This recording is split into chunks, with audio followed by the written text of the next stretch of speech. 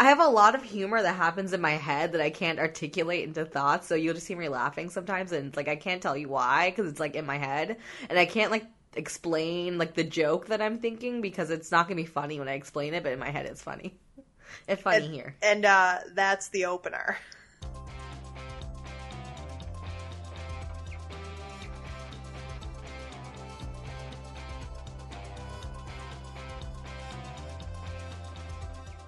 Hey guys, you're listening to Drunk and Uncultured. We are a drinking problem masquerading as a pop culture podcast. I'm Lindsay. I'm Stephanie. And Lindsay just learned that she's been recording with her microphone upside down. I have been.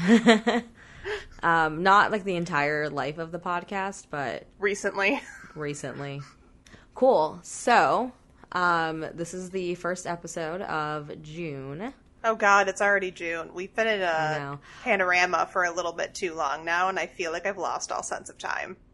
I realized it was June, like it clicked that it was June a couple days ago, and was like, how the fuck is it June? I feel like I haven't done anything. I barely go outside. Yeah. We're all turning into Bo Burnham at this point. I feel like I'm really becoming a homebody. Like, I kind of like being inside. I hate it. I've been losing my goddamn mind. I mean, granted, I also get very sad, as you've seen. Yeah. Yeah, I don't know. It's, like, nice to be inside, but also I think I'm just, like, getting Stockholm Syndrome. Entirely possible. You get Stockholm Syndrome, and I develop ADHD. So, there you go. Oh, I mean, I definitely think I have ADHD now. Don't get me wrong. So, it's the first episode of the month, so I'm going to take us into Stephanie's Music Corner.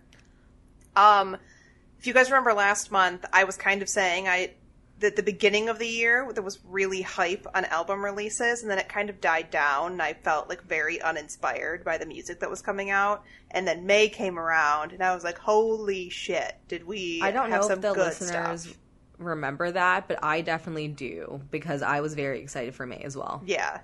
So, actually, the 5 albums I'm going to talk about came out within the first 2 weeks of May. Like, that's how good May started out for me musically. Do you have, and I don't know if you've done this, but like an average of what you've rated albums? No, across? But I use a Google Doc, so I'm sure I could put that together if I wanted to. Because I would be curious about like how, I mean, I can see it. Yeah. Like, just looking at it, nothing got below a 4. Yeah.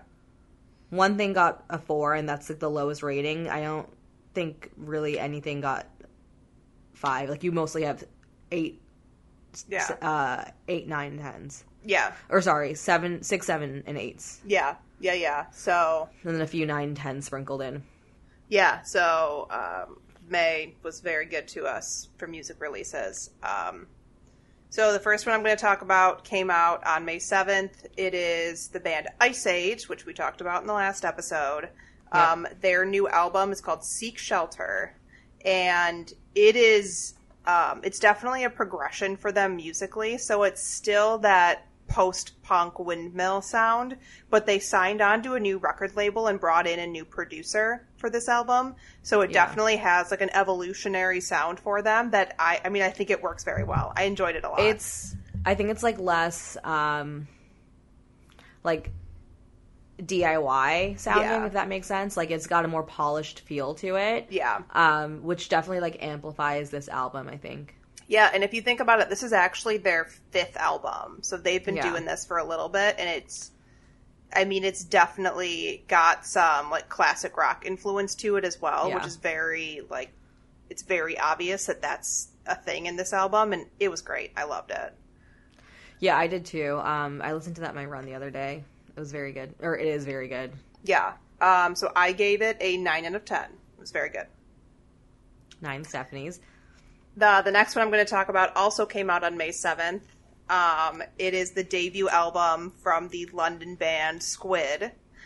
Their debut album is called Bright Green Field. So I am absolutely obsessed with this band. Like, this band is, like, unbelievable with their sound. It is so...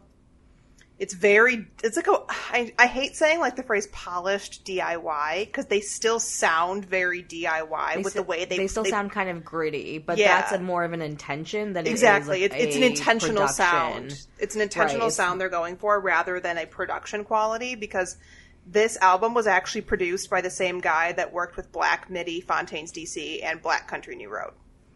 Yeah, I mean, this album's fucking fire. Yeah, it's so good.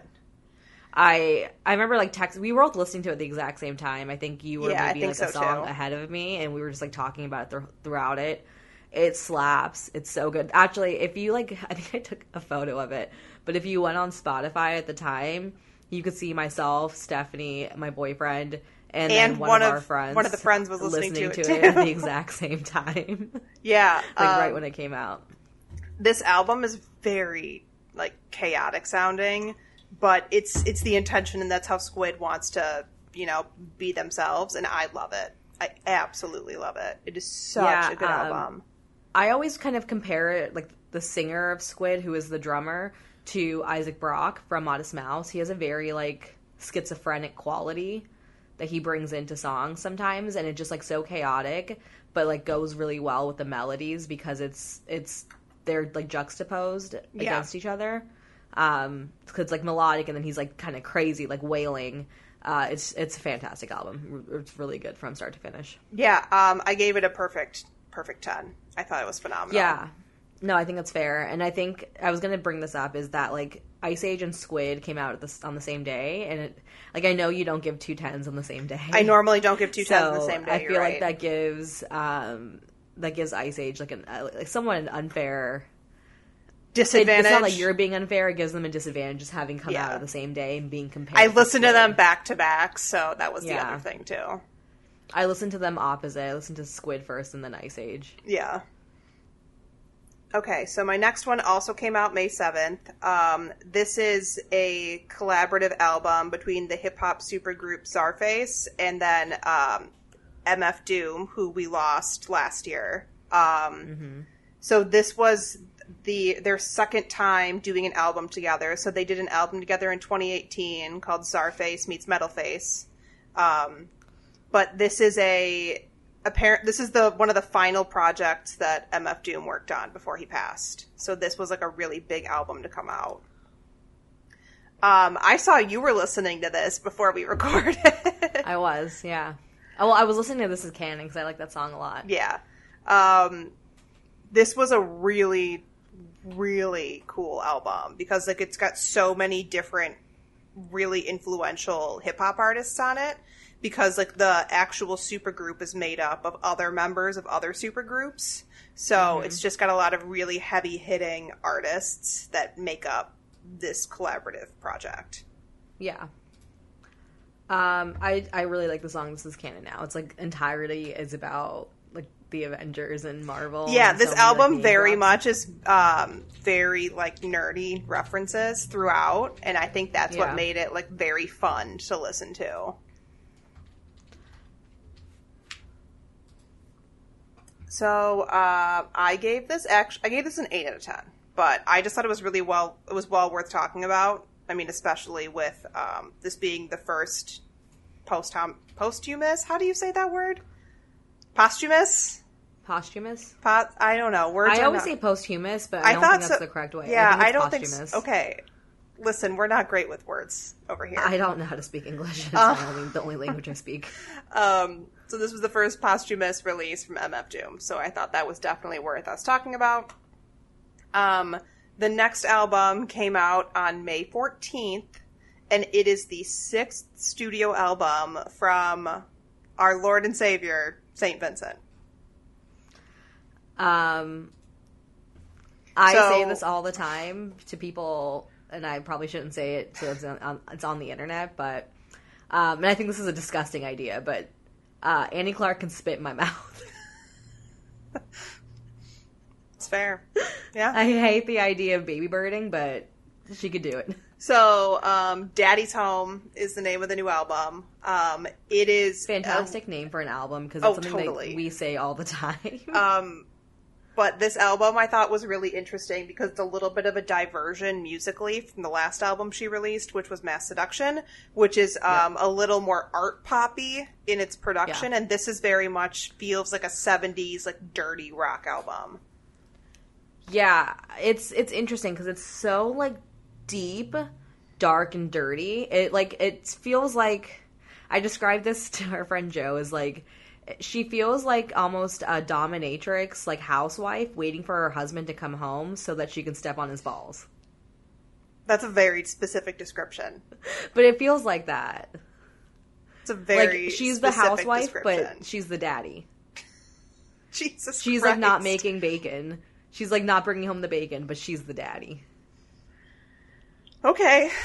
That's a way to describe. I'm already one beer deep, I'm sorry. I am too, and I don't think I would have described anything like that.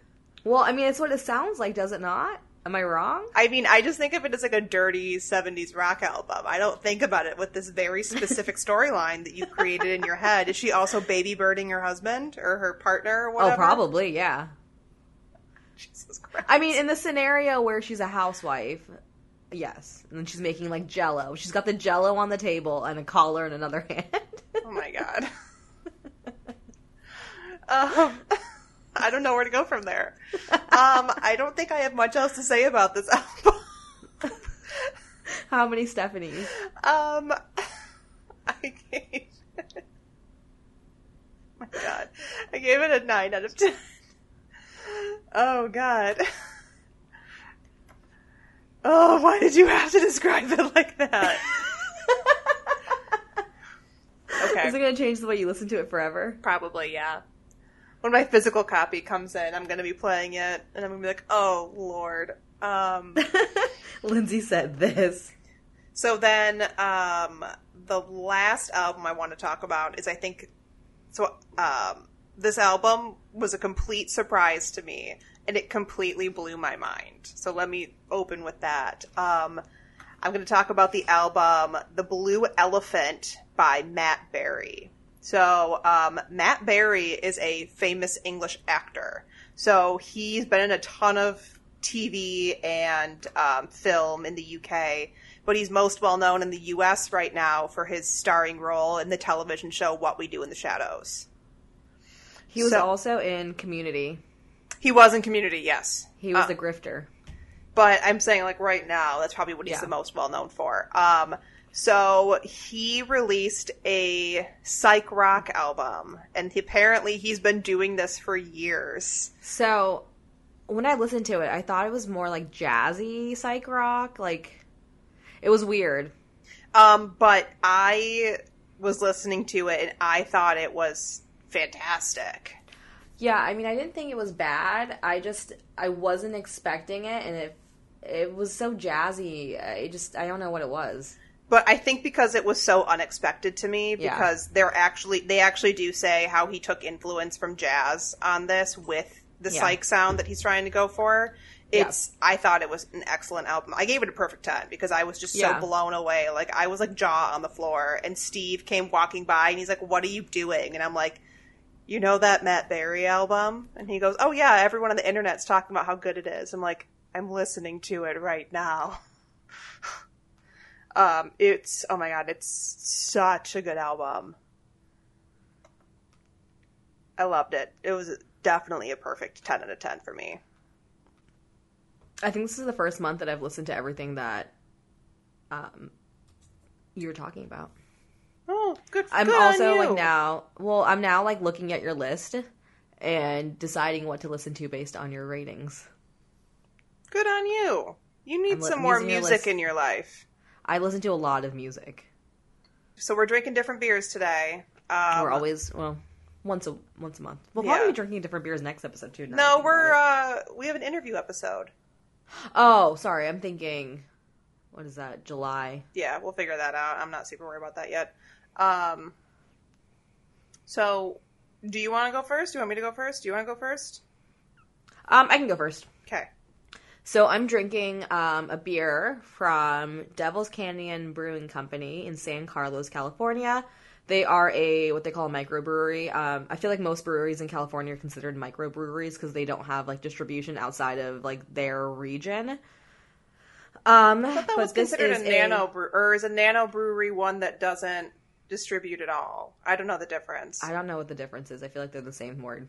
Micro and nano, I know that are different on like the science scale, but I feel like it's an arbitrary term when it comes to it. I don't know. Anyways, go on. Anyways, this is one of their Kaleidoscope series.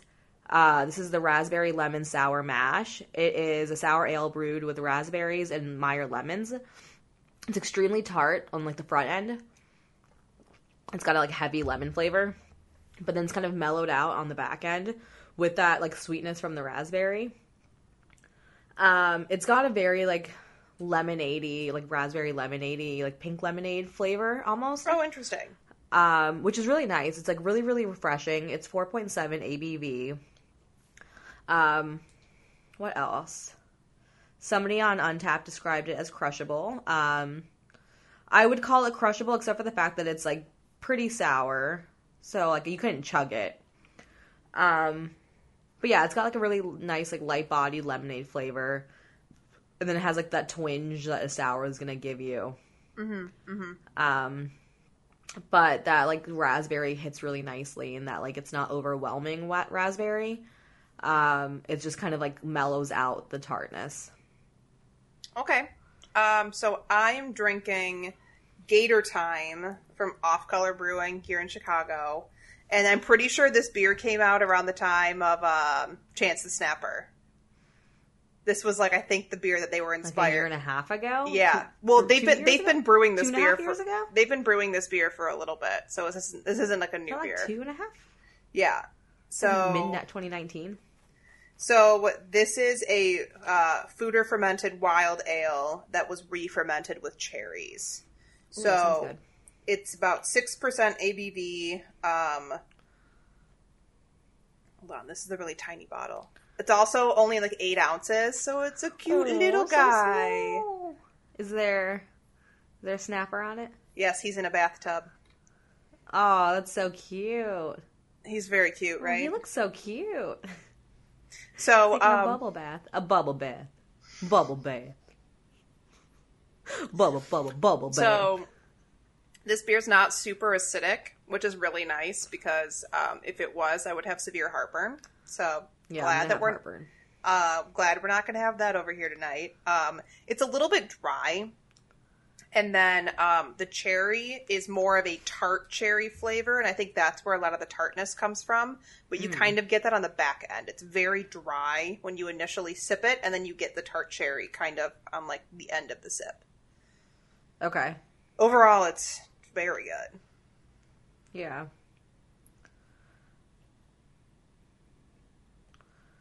Do you have 3 words? Yeah, I'm going to say dry, tart, and cherry. Okay. I'm going to say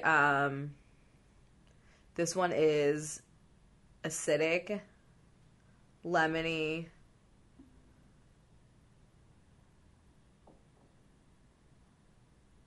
lemonade-y. Okay. I'm going to say that one instead. Well, no, lemony, I'm going to change to lemonade-y. And then tart. Very nice, very nice. Puckery. Got a little pucker going on. A little puck. Cool.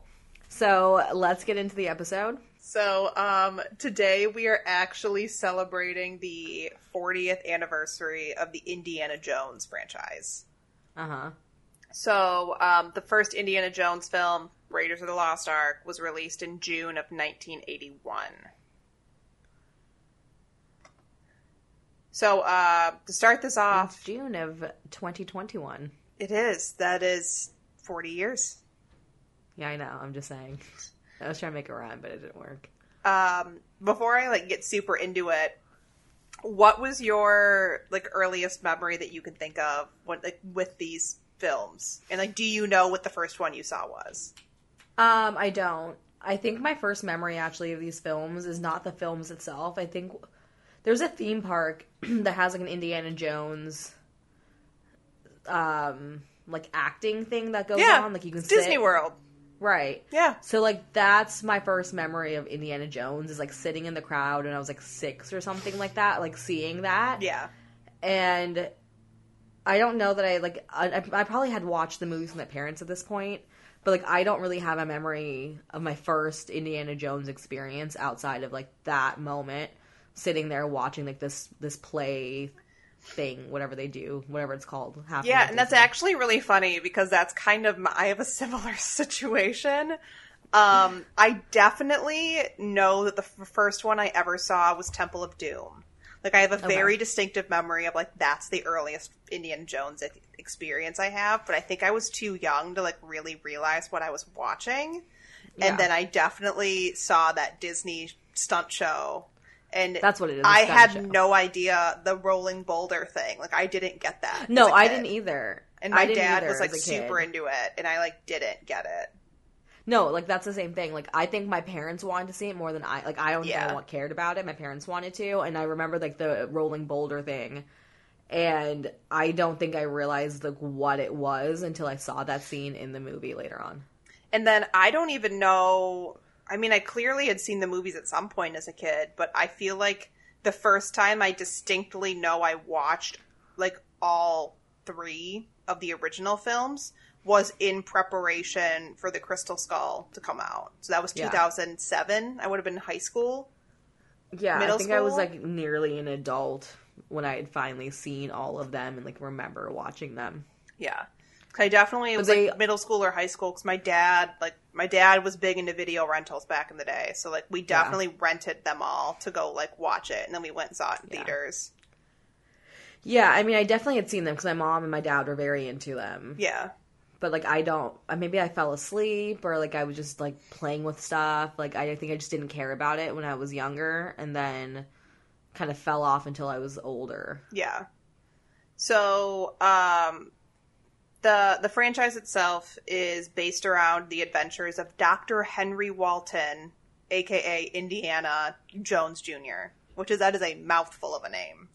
Mm-hmm. He is an archaeology professor, and I feel like this was the first time, like, people were like, man, I want to be an archaeologist.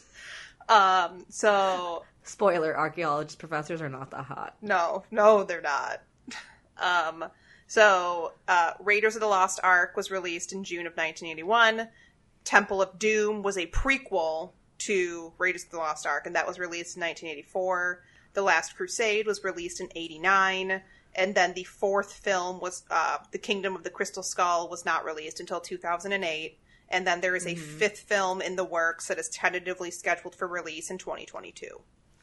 Okay, let's talk about the 5th film at the end, though. Yeah, that's what I was. There's a whole thing I want to talk about. So, on top of the films, there's also the Young Indiana Jones Chronicles television show that was in the early 90s. There's a series of comic books that were written by both Marvel and Dark Horse Comics. There's an entire book series that was written around the character, and there's been a whole mess of video games about the adventures of Indiana Jones. And I feel like there have been other video games that have been kind of inspired by Indiana Jones. Like Uncharted, I think, is, like, a very much an inspiration of Indiana Jones. Tomb Raider. Yeah. Similar vibe, like... Yep. So just as some background, George Lucas wrote a story called The Adventures of Indiana Smith in 1973 as a way to create, like, a modern version of the serials of the 30s and 40s. So, like, the serials is, like, a short story that's told, you know, like, James Bond is considered, like, a serial because it's, like, a different story every time. They publish it in magazines sometimes. But... So with that, like, the entire story is meant to be, like, kind of, like, campy. So it's not meant to be, like, taken super seriously. Because those serials in, like, the 30s and 40s were very overly dramatic. It was very obvious. Like, it was meant to be over the top. So while on vacation in 1977, after, you know, trying to take a break from Star Wars fandom, George Lucas ran into his friend Steven Spielberg. And Spielberg told Lucas he wanted to direct a James Bond film. And George Lucas was like, he pitched a concept that he says, in air quotes, is better than James Bond. and then basically outlined the plot of Raiders of the Lost Ark to Spielberg. And so, though Spielberg absolutely loved it, and a deal was made with Paramount Pictures for 5 films. Okay. And the plot, the plot changes between the films, and that's meant to be like the Bond-esque kind of style to it that Spielberg wanted to bring, where it's like a different leading lady, it's a different character, it's different villains, all of it. The change in tone between the films reflects, it's actually kind of a reflection of what was going on in both of Lucas and Spielberg's lives at the time, going through divorce, going through loss, separation from their family. That's the Temple of Doom era. And then the reconciliation of, parent and child is the Last Crusade era. So it's kind of interesting to see how their own personal lives kind of reflect with the tone and the change of the story of Indiana Jones. Yeah, no, that's super interesting. And then a few concepts had been thrown around in the early 80s for this 4th film, because obviously they signed on for 5. But Spielberg and Lucas both were working on other projects that kind of steered them away from any of the concepts they were generating. A lot of them were like alien invasion, and that was around the time Independence Day was in work, Star Wars was in work, so both of them were like, nah, we don't want to do this. And actually, it wasn't until Steven Spielberg's son mentioned, hey, what's ever going to happen with Indiana Jones, for them to, like, revive the project. It literally took Steven Spielberg's son being like, I want to see more, for him to do something about it. And then obviously, they've called it, like, an absolute hellscape of production, because they had so many different writers come in and out, so many different, like, changes, and to get it off the ground, that, Kingdom of the Crystal Skull is what it is. You can kind of tell. I mean, and then Disney has officially owned Indiana Jones since the acquisition of Lucasfilm in 2013. So, yeah. That's some, like, the big background there. So, I knew that it was a collab between Lucas and Spielberg, but I don't think I realized, like, the extent, how tied together they both were to this project. Yeah, I knew as well that, like, I knew it was a George Lucas idea and that Spielberg produced it. I don't think I realized Spielberg was either. the director for the first 3. Sorry, directed it. Yeah, I don't think I realized just how much, like, how collaborative it was that they both kind of, like, created this franchise together from, like, this fever dream, essentially. Yeah. And then the other big thing, I think that's a very important fact about, like, obviously Harrison Ford being Indiana Jones, George Lucas wanted Tom Selleck to be the title character. And Steven Spielberg recommended Harrison Ford, but Lucas was like, well, I've already worked with him twice on American Graffiti and Star Wars, so he wanted someone else, and then Tom Selleck turned him down. So Harrison Ford was the backup plan. I think that's really interesting, because, like, if you, like, thinking about it, I think Tom Selleck would have been a really good Indiana Jones. Especially at that time, 81, absolutely. Yeah, exactly. I think he would have been a really good Indiana Jones. Like, that's kind of, like, heartthrobby. Yeah. But, like, also Harrison Ford's iconic, so. Exactly. It's... Hold on, I'm trying to open this. Yeah, I can't even imagine what the franchise would be with Tom Selleck. Really mustached. Yeah. Or would he... I don't know. Would he have shaved the mustache? I don't know. Would he have had a mustache? I don't know. That's creepy. I don't like thinking about that. Yeah, like, what? I don't want to see his upper lip. I don't think I've ever seen his upper lip, so I think that would either. I think that would freak me out a little bit. But he definitely has, like, that rugged... I don't know that he could be, like, a professor. I mean, Harrison Ford does not look like a professor. I mean, I think Tom Selleck could be more of a hot professor in the 80s than Harrison Ford. I guess that... I mean, yeah, I guess that's fair. It's a little bit more believable for me. Yeah. Is it the mustache? Is it the mustache for you? It's definitely the mustache for me. So what is your favorite? It's so 80s, that mustache. It is very 80s. What is your favorite film in this franchise? Ooh, I think Raiders of the Lost Ark. That's my favorite as well. I think it's such an incredible movie. Yeah, I think it goes in order for me, like Lost Ark, then Temple of Doom, then Crusades, and then Kingdom of the Crystal I mean, Skull if I have to only pick, if I could choose 3, I would only choose 3. Well, yeah, I know, same.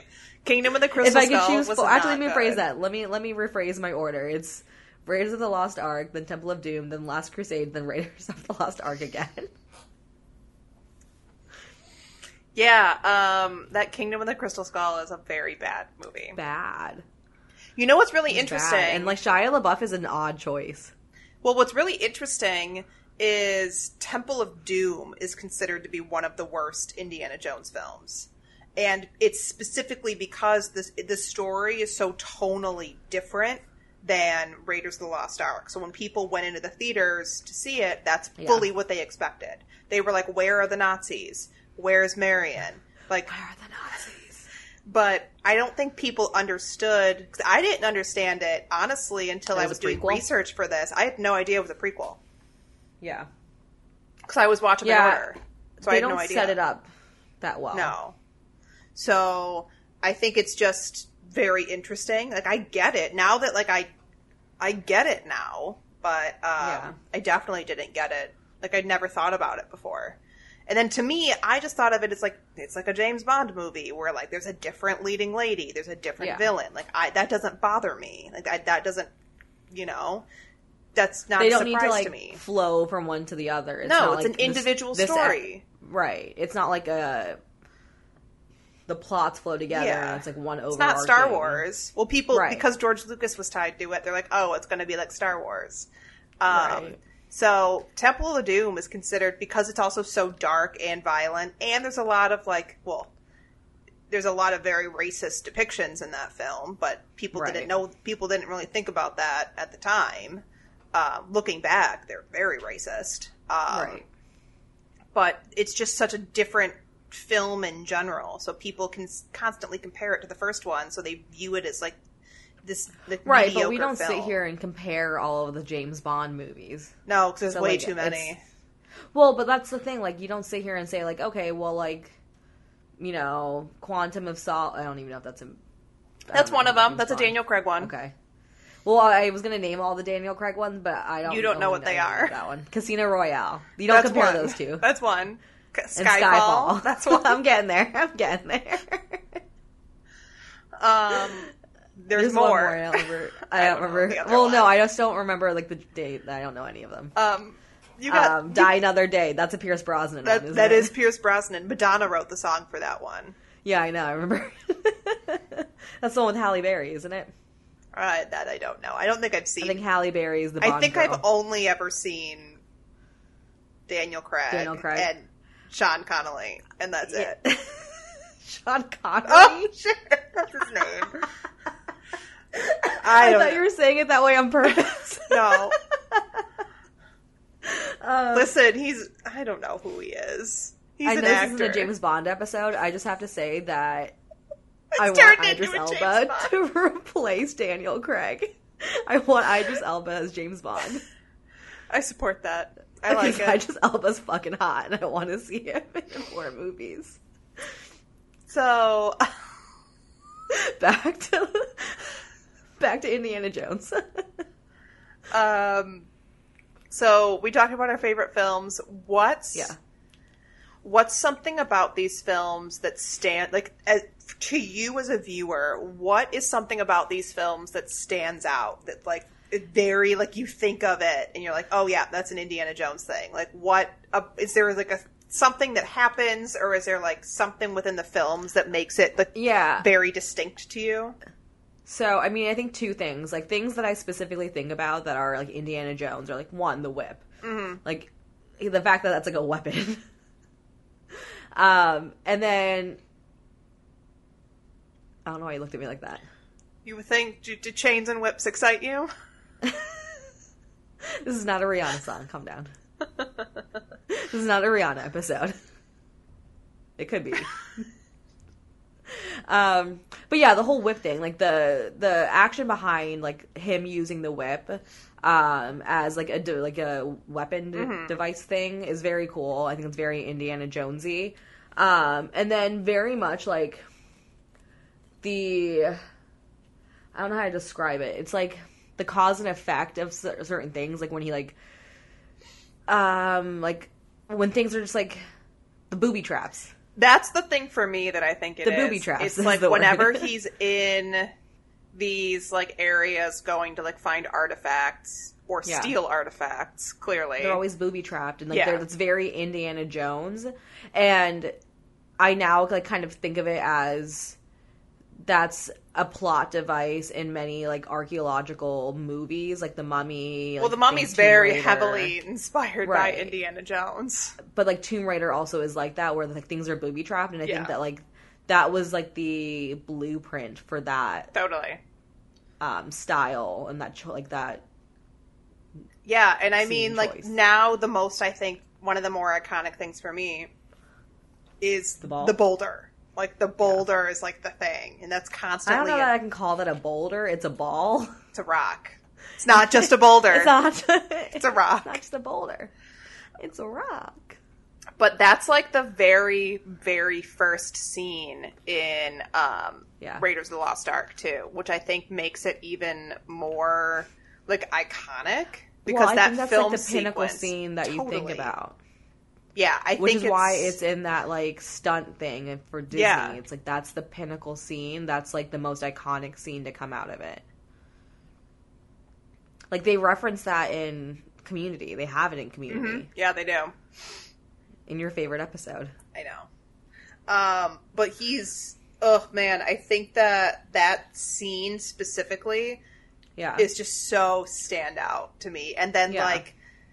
And I know it's totally a John Williams thing. It's got nothing to do with anyone else. But the use of the, like, theme song throughout the films, I think, is also... Well, I think that's interesting, because, like... That's very much a Spielberg thing, too, where, like... True. To use an E.T. Spielberg has... Right. He has very iconic, like, intro songs, or, like, very iconic songs that you, like, immediately associate with that movie. That's John Williams, baby. Yeah. But I think that's, like, their frequent collaboratorship. Yeah. Collaborations. That like they derive, like they almost sit there and are just like, let's come up with a song that people will hear and think this movie or this franchise. Yeah. I mean, that just speaks to John Williams in general, because he did the original Star Wars too.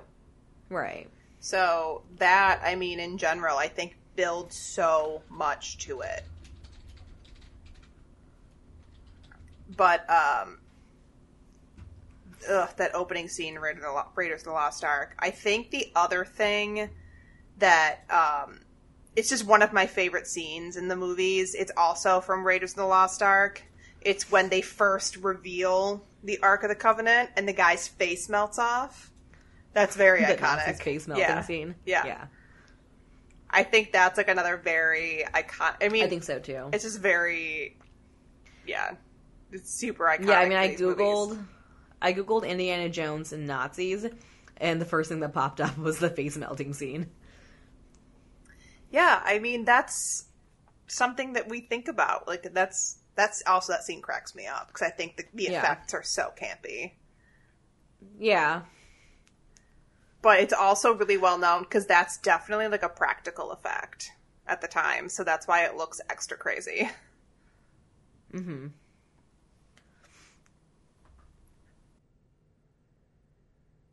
And then I also really like... Well, I'm just kind of looking through some of, like, the more iconic scenes from the franchise.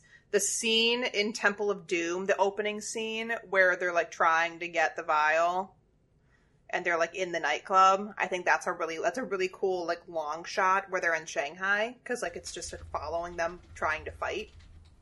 Yeah. That's a really cool one. That fight scene I think a really cool fact is that, like, in Raiders of the Lost Ark, there's, like, this whole scene where Indiana Jones takes down that guy with a gunshot. Yeah. and how like it was actually like they had like choreographed an entire like fight scene with him, and he was just like tired and like wasn't feeling well, so he just like took his gun out and shot him, and they loved it so much. Yeah, sure. Which I feel like is pretty Harrison Ford like too, to just be like, I don't want to do this. Yeah, I know. I almost wonder how like that comes into like these later years.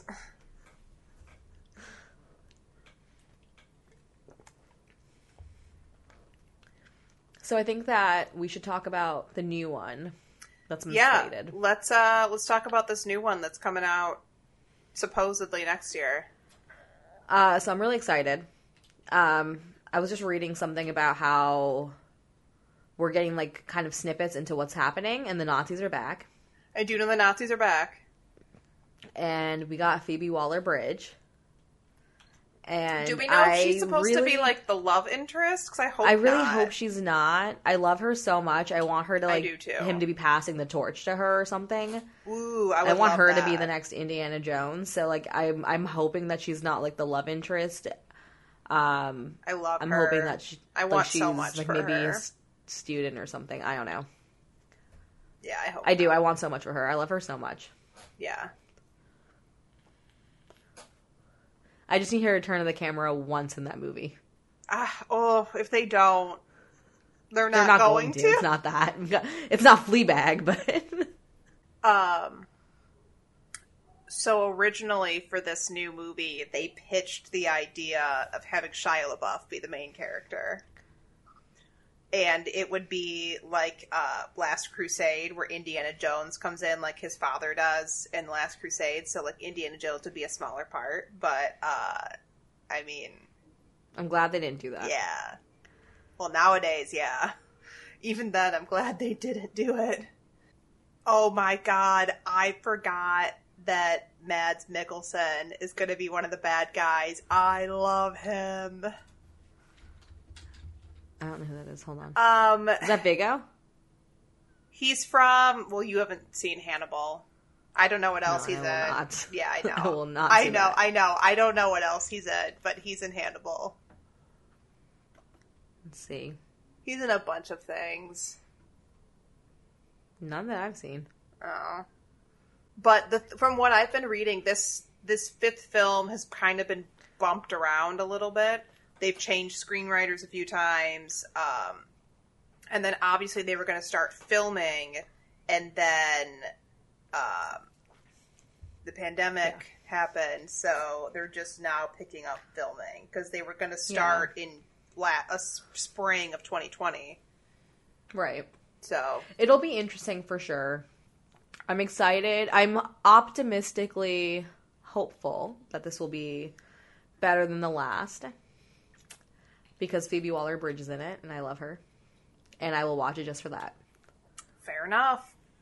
So one thing I do quickly want to like talk about, and like it kind of came up because we were talking about the Disney parks. So there's a couple like rides based on this. Yeah. So there's that stunt show, which I don't think is a thing anymore, by the way. I don't think so either. No, I think that was replaced. But was that not replaced by like an entirely new area in Disney? It could have been. I haven't been to Hollywood Studios, and who the hell knows how long. Let's see. Oh no, it's still there. It's still there in Hollywood Studios. Oh, okay. I think they've rewritten. No. I don't think they redid it. Huh. Well, good. One classic thing's still there. Escapes straight out of Raiders of the Lost Ark. Yeah. Okay. Cool. But I was reminded that there is a ride at Disneyland that's based off of Indiana Jones that I went on, and it was the weirdest thing I've ever experienced. It was definitely made in like the the 90s. It's super old. It's very weird. It made me a little motion sick, to be totally honest. Is it like the giant vehicle thing? Yeah, Like... so it's a giant vehicle, but it, like, tips up and tips back, so you're constantly, like, pivoting a little bit, and you go side to side, but, like, you go up and down the whole time, so it feels like you're riding a wave while you're riding a roller coaster. It made me a little nauseous. Yeah, I get that. It was a little much. It was a cool ride. I watched a ride through of it earlier, and then I texted That's at, like, the California Disney? It's in Disneyland, yeah. Yeah. I watched a ride through of it. I never remember the difference between the two. And I texted my friend who I rode it with, and I was like, did I black out this entire ride? Because none of this looks familiar. That's funny. Literally, I was like, I don't remember any of this. I remember being very motion sick when I got off, and that's all I remember. Yeah. I do remember that when you're walking through the queue, if you push a thing of bamboo, it looks like there's spikes falling from the ceiling on you. I do remember that. That's exciting. Yeah, that was fun. That sounds fun. Definitely scared a bunch of kids because I pushed it. Yeah. But, yeah, so I think it's really interesting to see, like, how much has taken, like, the same kind of storyline. So we've hit on it, like, the Mummy, Tomb Raider, the Mummy. It's all very... The Uncharted video games, which are going to, like, there's going to be a movie coming out for them. I feel just, like, the concept has been so heavily, like, used over and over again, which it works. Like, before that, it didn't exist, really, as a concept. And, like, you wouldn't think that, like, following an archaeologist would be an interesting concept, but it really... It is. It's, like, this isn't what archaeology is actually like. Not at all. It, like, it's a really neat idea. Yeah, definitely. And yeah, no, you're not wrong. Like, a lot of movies do, like, kind of copy that concept now.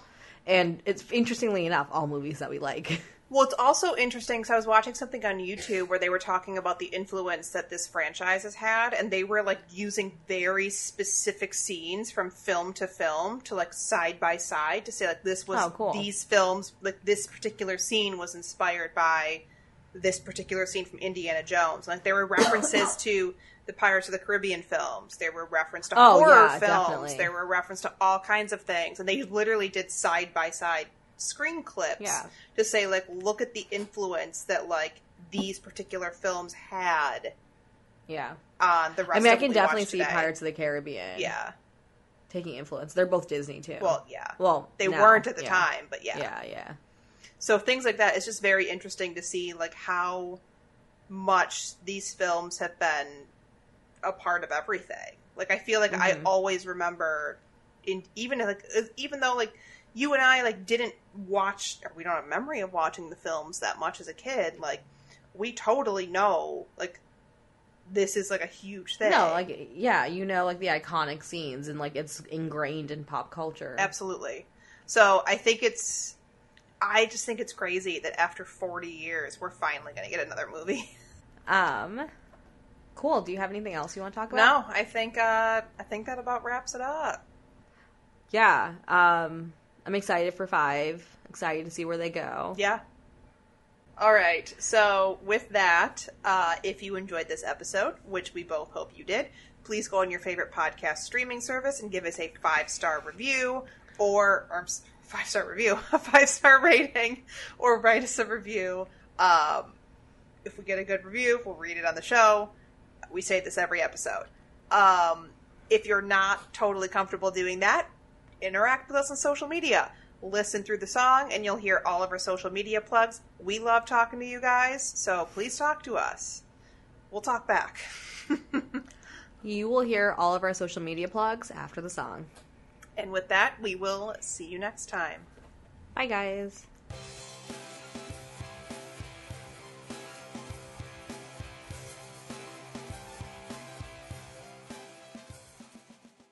All right, that was the episode. So we love hearing from you, and if you want to contact us, you can do so through our email address. It is drunkanduncultured@gmail.com. We are also on Facebook at Drunk and Uncultured Podcast. Our Instagram is Drunk and Uncultured. And our Twitter is Drunk Uncultured. No and. And as always, I'm Lindsay, and you can find me on Twitter, Instagram, and Untapped at Lindsay Sold Out. And I'm Stephanie, and you can find me on Untapped, Instagram, Twitter and Tumblr as _StephenColor. And you can also follow my concert Instagram at Shitty Concert Blog. Stay drunk, guys. See you next time.